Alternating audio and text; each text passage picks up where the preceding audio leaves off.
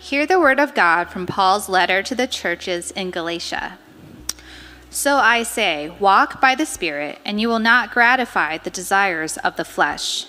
For the flesh desires what is contrary to the Spirit, and the Spirit what is contrary to the flesh. They are in conflict with each other, so that you are not to do whatever you want. But if you are led by the Spirit, you are not under the law. The acts of the flesh are obvious: sexual immorality, impurity and debauchery, idolatry and witchcraft, hatred, discord, jealousy, fits of rage, selfish ambition, dissension, factions and envy, drunkenness, orgies, and the like. I warn you, as I did before, that those who live like this will not inherit the kingdom of God. But the fruit of the Spirit is love, joy, peace, forbearance, kindness, goodness, faithfulness, gentleness, and self-control. Against such things there is no law. Those who belong to Christ Jesus have crucified the flesh with its passions and desires.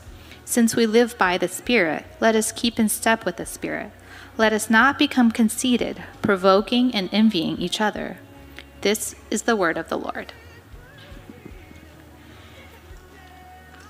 Well, good morning again, church family. Hope you're doing well today. I hope you have had a great week.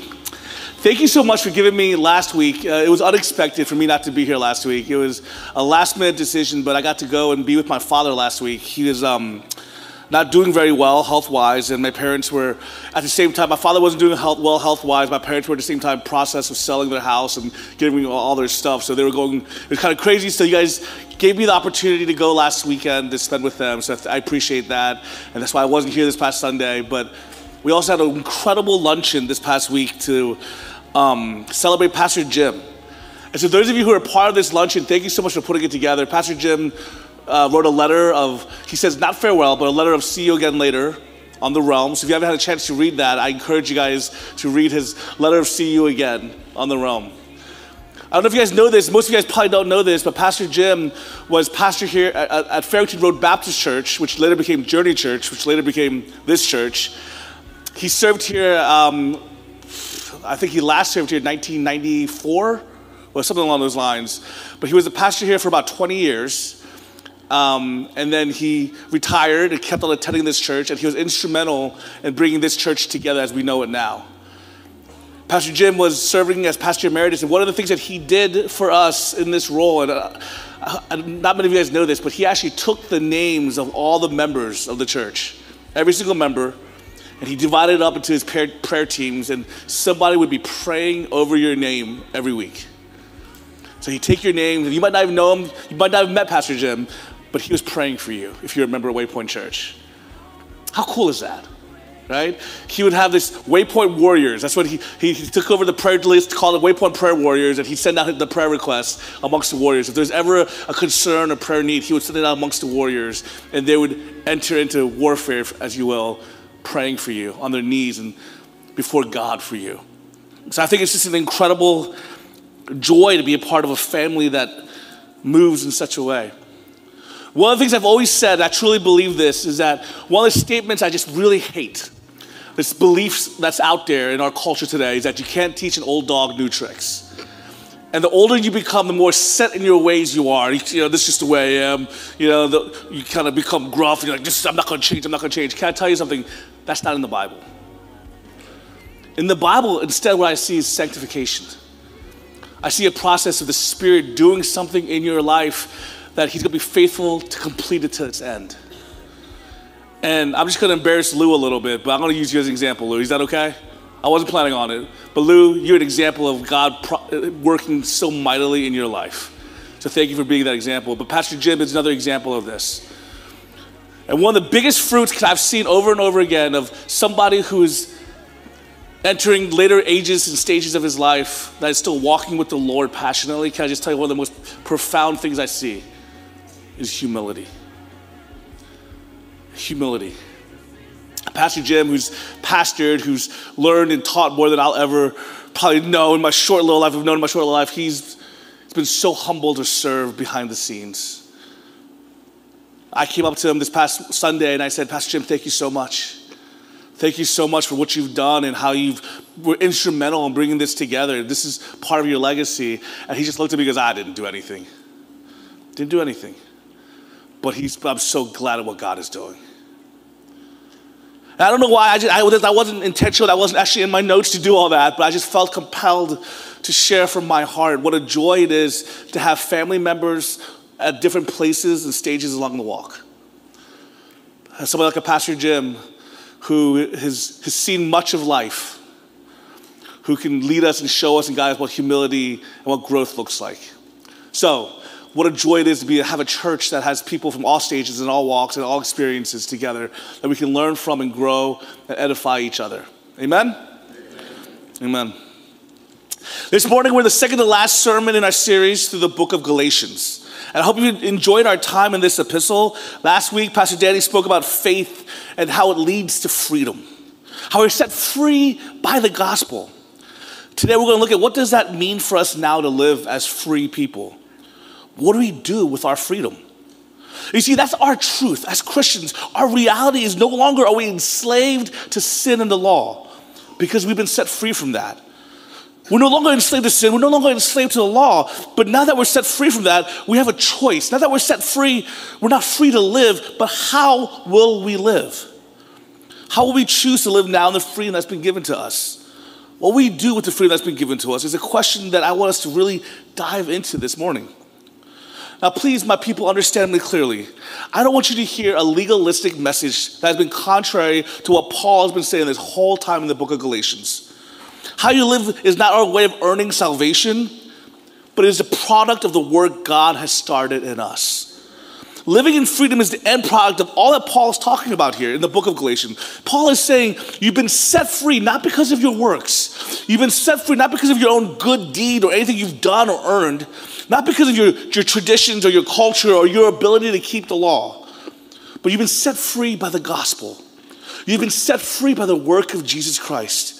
There's no more circumcision. It's not tradition that sets you free. It's not even good deeds that set you free. But now that you're free, what will you do with your freedom? Now that you're free, how will you live? Verse 13 says this, you, my brothers and sisters, were called to be free, but do not use your freedom to indulge the flesh. Rather, serve one another in humbly in love. It's like you've been given two choices here, two pathways, two branches. It says you've been set free. You're not just free, you're free to live, but you have choice in your freedom. Do you indulge the flesh, or do you serve one another humbly in love? Those are your two choices, your two pathways presented before you. Do you indulge the flesh? Do you do whatever the flesh desires? Do you go back into slavery that was once yours when you were entrapped to the flesh, when all you could do was serve the flesh? Or do you serve God? Do you love people? Do you serve people? Do you do it humbly in love? And now those are the two choices that are presented before you. These are the two paths that you could walk in. Do you walk by the Spirit, or do you walk by the gratifications of the flesh? Imagine these are contrary things. These are two different things. These are things that do not coexist, cannot coexist, do not go together. These are separate paths, separate choices, and ways to live your life. Are you led by the Spirit, or are you led by the flesh? Now, what's implicit here is this idea that you will serve a master. You will serve a God, but it's your choice. Is your God your body and your flesh and its indulgences and its desires, or is it your creator, the one who sets you free? So let's look at what it means to be led and to be indulging in the flesh. And guys, I want you to understand that indulging the flesh, contrary to belonging to the Spirit, literally is going back to the entrapment that was already ours. You see, prior to Christ's salvation working in your life, that's who we were. We were people who were enslaved to sin. We were enslaved to the flesh. Guys, I want you to understand this. Prior to Jesus, we were slaves to the lust of the flesh. That's all we knew. That's all we could do. Romans 6:16 says this. Don't you know that when you offer yourselves to someone as obedient slaves, you are the slaves of the one you obey? Whether you are slaves to sin, which leads to death, or to obedience, which leads to righteousness. I'm going to repeat that one more time. Romans 6:16. Don't you know that when you offer yourselves to someone as obedient slaves, you are slaves of the one you obey? Whether you are slaves to sin, which leads to death, or to obedience, which leads to righteousness. In verse 19, it says, the acts of the flesh are obvious: sexual immorality, impurity, debauchery, idolatry, witchcraft, hatred, discord, jealousy, fits of rage, selfish ambition, dissensions, factions, envy, drunkenness, orgies, and the like. Guys, these are a list of vices, of sins, but it's really more a list of giving into selfish desires. It's a list of things that are contrary to what it means to live by the Spirit. These are signs of what's really just happening in a person's own heart. And what's happening is we're giving into the trap of slavery that we were already in. In other words, we were only able to live for ourselves, for our own gratification. That doesn't ever truly satisfy. What I mean by this is before you were set free from Christ, all that you were capable of doing was living for yourself. That's all you knew to do. That's all our flesh was able to reach. We were able to say, what does my flesh desire? What does my flesh desire? We didn't have a capacity to know anything more. And there's a reason that people pursue sex, drink, money, esteem, and power. Because there's something inside of us that yearns, that longs for satisfaction. I always said this, and I've said it a million times. If you're at Waypoint Church, if you're here, if you play Waypoint Bingo, you look at the phrases that Lauren says all the time. This is one of those phrases here. But I always say there's something inside of us, the human condition that exists, that says that we want to be known and we want to be loved and we crave purpose. And so we have this yearning, this human condition, that this desire to find purpose and to be known and to be loved. So we search for fulfillment. And we try it out in all the indulgences of the flesh that exists out there. And it doesn't satisfy. This will date me, and some of you guys are probably going to be like, who's that? But I remember when I was in 8th, 9th, 10th grade. I don't remember what grade I was exactly. But I remember when this event happened, and I remember being rocked by it. There was a singer named Kurt Cobain. And he was a lead singer of a group called Nirvana. Now, any of you guys know who I'm talking about? I just want to make sure, see who's really young in this place. I think I was like 8th, 9th, 10th grade. I don't remember what grade I was in, but something along those lines. Yeah, something like that. I remember very clearly when it happened, though. I don't remember exactly what grade I was in, but I remember very clearly being struck by it. I mean, Nirvana was on top of the world. Their Unplugged album, man, that was crazy good on MTV. That was so good. I mean, Nirvana they were on top of the world, and Kurt Cobain was on top of the world. He had what he wanted his whole life. He wanted to make music and to get paid to make music. He wanted to be famous, and that's what he was doing. All his dreams came true. He was making music. He was getting paid to make music. He was singing songs, and he was incredible at it. The world was loving him and esteeming him, and it seemed like that's all he wanted he had. But it wasn't enough. Kurt Cobain ended his own life, and I remember receiving the news of hearing about that. I remember just being floored by that. A celebrity, a rock star that had everything. Why would he take his own life? And I remember being a teenage boy thinking, what in the world? How could that possibly? You had everything. How did you, what? What's going on? That doesn't satisfy you? And I remember that starting a longing in my own heart, being like, whoa, that doesn't work? I thought that would work. Getting everything that I've always wanted, I thought that would work. But it wasn't enough. We do everything we want. We search, we indulge, and we think maybe we've had enough esteem, or maybe we've had enough respect, or maybe we had enough indulgences of the flesh. Maybe if we drank enough, or did this enough, or we received this enough. We do everything. We have enough money, enough power, enough whatever it may be. Maybe it's that thing that you lacked when you were younger. Your parents had no money, so you think, if I just had money, then I'll be happy. Or maybe you were disrespected, so you just think, if I have respect, then I'll be happy. Whatever it is, we search for satisfaction, but it's never been enough. We think if people love us enough, if we have enough satisfaction in the flesh, we have enough money, if we have enough power, maybe we'll be known, maybe we'll be seen, maybe we'll be loved. So we search, and we strive, we indulge, and it doesn't work. It's never enough. It doesn't fully satisfy. If it did, then this country of all countries, the richest one in the world that has all these issues solved, would not be the one that leads the world in its fight of depression and anxiety and suicide. It's not enough. C.S. Lewis has this quote, if I find in myself desires which nothing in this world can satisfy, the only logical explanation is that I was made for another world. If I find in myself desires, which I've searched everywhere in esteem and in power and in money and in pleasures and in experiences and whatever it be, that it satisfies for a second, but it's just not lasting, it's not fully satisfying, then maybe I'm not made for this world. It's a logical conclusion that C.S. Lewis reaches.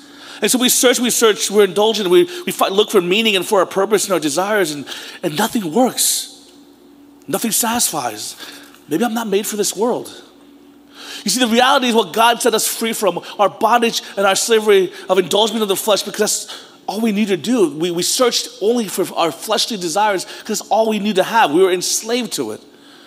And before Christ and before becoming a Christian and before knowing the gospel, we're trapped. We give in to our flesh and desires because that's all we know.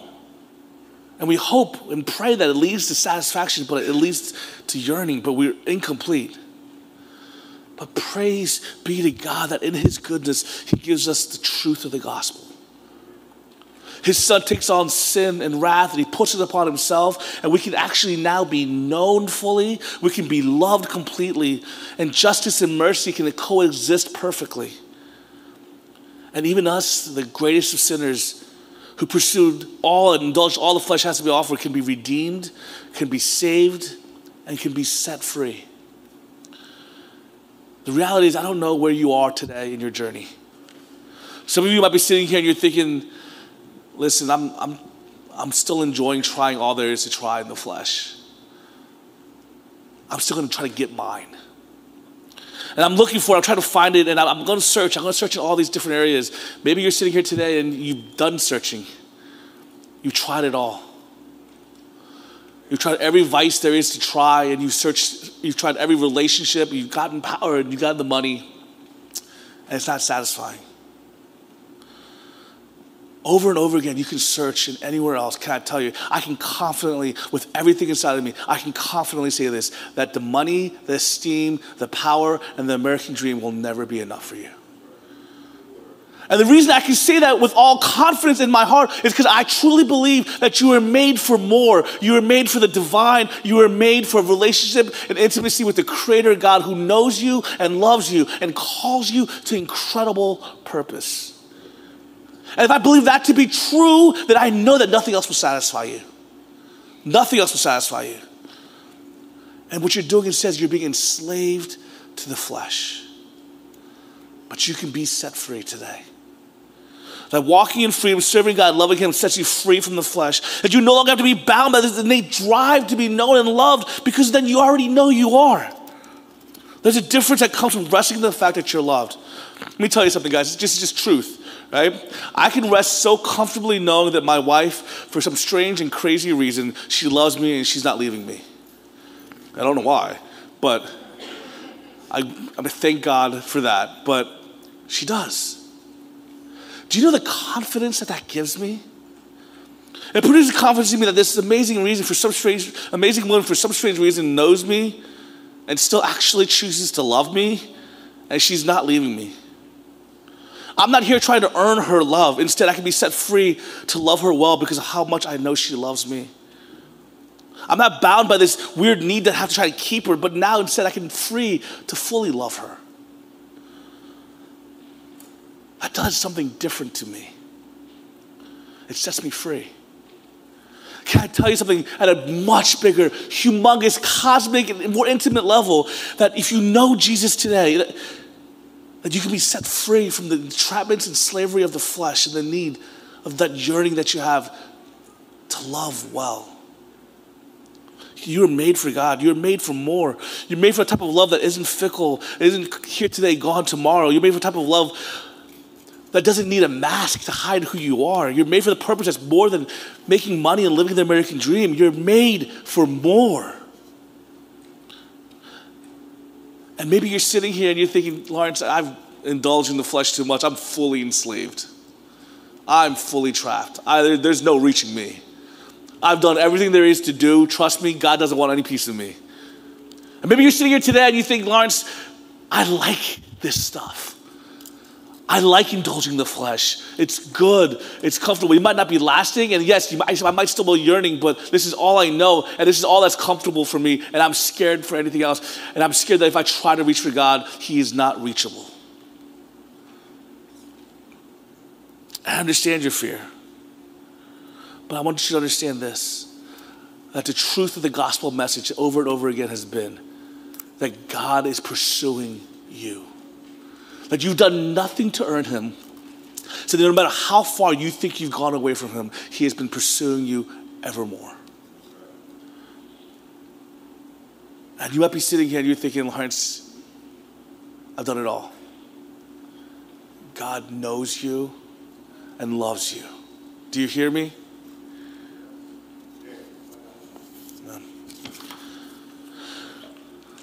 The opposite of seeking our flesh, the opposite of walking in our flesh, what we're free now to do is if you're known that you're loved, know that you're known and you have purpose, if you believe this, then now you're free to live differently. You're free to not to give in to the whims and the urgings of the flesh. Now you can give in to something different. You can be free to now serve and love God the way he's called you to do it.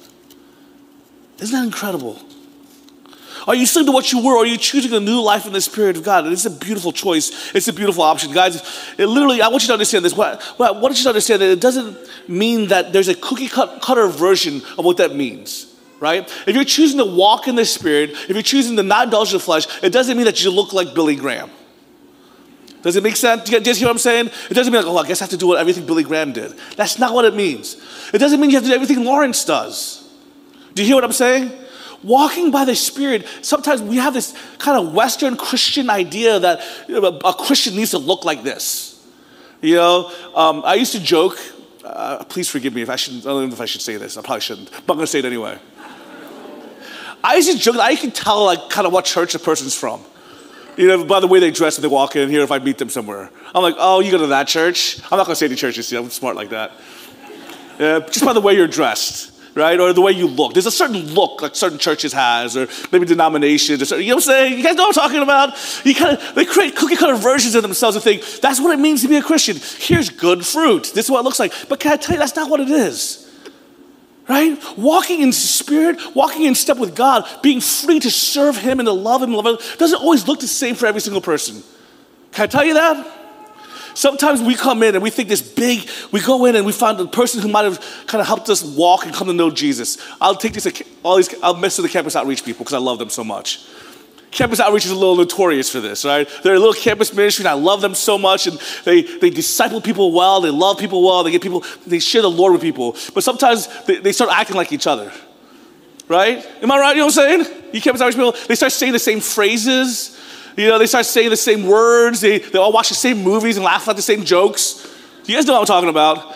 They kind of create little images of themselves, right? Guys, that is not what I'm talking about.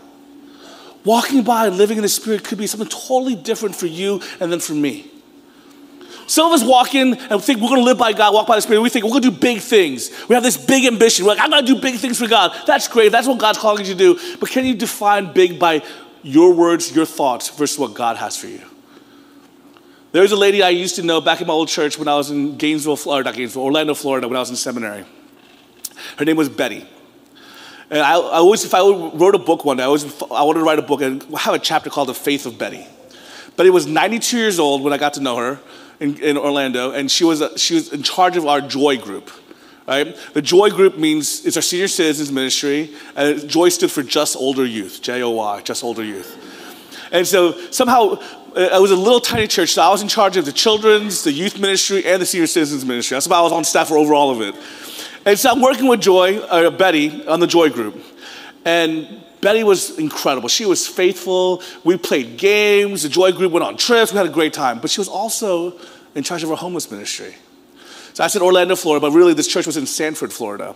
And we had a large homeless population.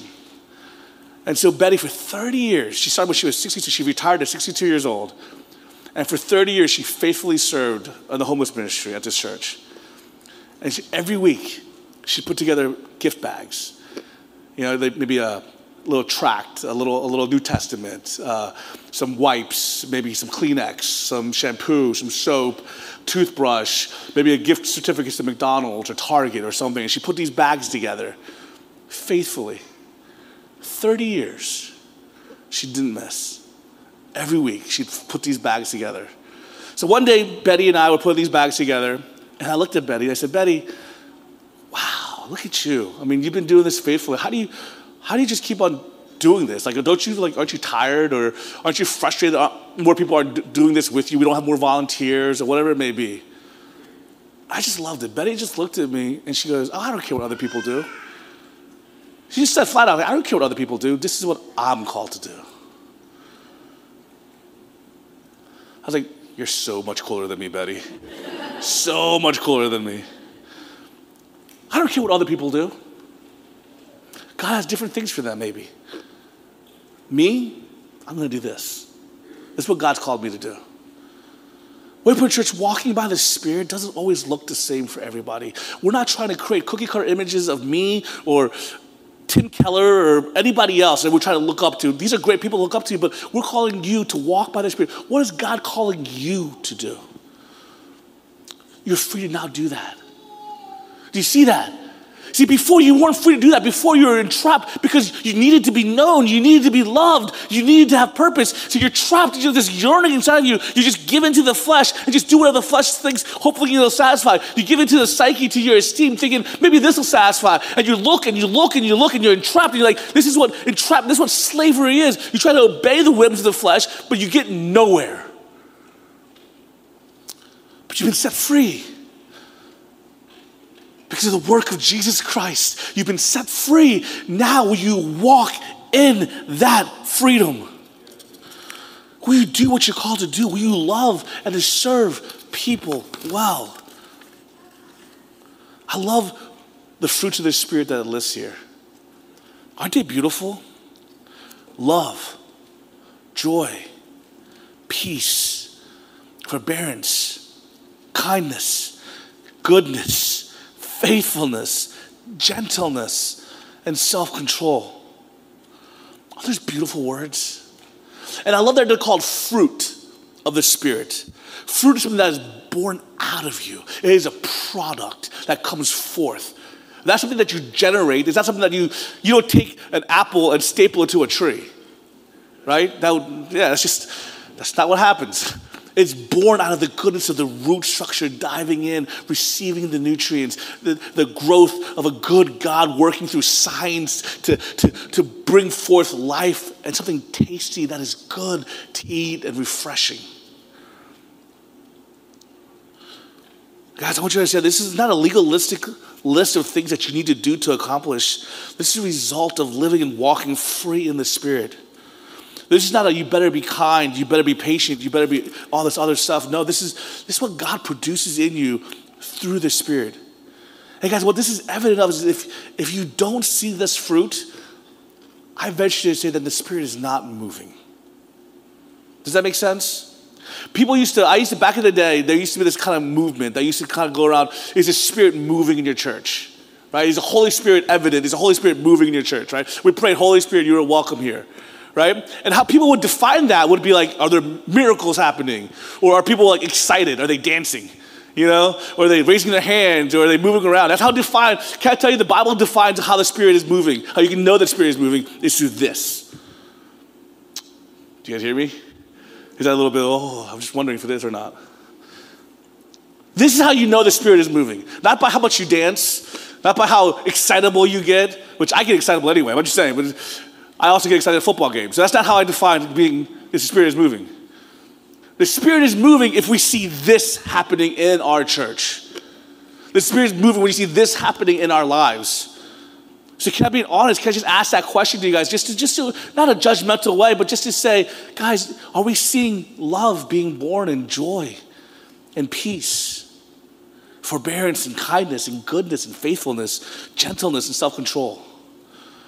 Can I make an honest statement? Honest statement. I'm afraid of how many churches are not showing these things. And how many people who proclaim the name of Jesus not walking in these ways. Does that make sense? My beloved people, this is what the church should be showing beyond anything else. And can I say something too? And I could be biased, but I'm going to say it. I want to thank you that I do see these things here. I do. I see you bearing with one another. I see you being gentle and kind. I see you being patient. I see you showing self-control and goodness and faithfulness. And it warms my heart. It makes me so happy to see. because that means the Spirit is moving amongst us. But can I say this? I want to see a lot more, because I can't get enough of the Spirit. I want to see the Holy Spirit move more so in our midst. So thank you in your freedom. You are choosing to serve God and to walk in his way, and fruits of the Spirit are being born. I'm going to share with you guys a little bit about a friend of mine. I met this friend in North Raleigh when I was serving at a church in North Raleigh. And when we talk about the stereotypical giving into the indulgences of the flesh, living for self, I feel like he was like the ultimate extreme version of this. You know what I'm saying? Like, he's one of those guys that, like, he played blackjack with Jay-Z. You know, he was a guy who was out eating and hanging out with, like, famous chefs and celebrities, you know? He was that guy. He owned nightclubs and bars, and I joke about this. Like, we kind of have similar personalities, you know? Like, but I always joke that he's me on, like, steroids and Red Bull. You know, like, extreme version. He was a crazy guy. And he walked a different road than I did, but he kind of really gave into the gratification of the flesh. He was never satisfied, though. I remember sitting with this friend years later. We were at a middle school mission trip in Tennessee, where he was one of my key leaders and volunteers. We were dirty, we were tired, we were smelly, tired of being around middle schoolers. I asked him, would you have thought you would be here? We were just sitting there, just tired, exhausted. I just looking at him, like, would you ever thought, back in the day when you were doing all that you were doing, would you ever think you'd be here on a middle school mission trip in Tennessee, surrounded by a bunch of smelly middle schoolers on a hot night? Would you ever imagine that? He said no. But then he looked at me and said, but there's nowhere else I'd rather be. Walking in the will of the Lord has been the most satisfying experience I've ever had. I would trade everything that I've ever done to be here at the middle schoolers. I want you to know that freedom isn't just giving in to doing whatever you feel like doing. Freedom is being able to do what is most satisfying to you. Will lead to your most satisfaction. Being made to do what you are called and made to do. Waypoint Church, be set free to serve the Lord, to serve others, and to love others, because that's what you were made to do. That's what brings the most satisfaction, because it comes from a place of being known and being loved and having purpose. Christ has set you free. You are free indeed. How will you choose to live? Will you indulge the flesh? Will you go back to the ways of slavery? Or do you serve and love one another in love? The one you have purpose in, the one who gives you confidence to live another day, will you serve him? As for me, I pray, as for this church and my family, I pray we choose to serve the Lord. Amen? Amen. Let's pray. Heavenly Father, we thank you for your mercy. God, that you set us free. We are free indeed. Free to live for you. Free to serve you. Free to love others well because you first loved us so powerfully. May we be reminded of that kind of love. Because that kind of love changes everything. To be known like that, to be loved like that, changes everything. So may we remind ourselves of that. In Jesus' name we pray. Amen.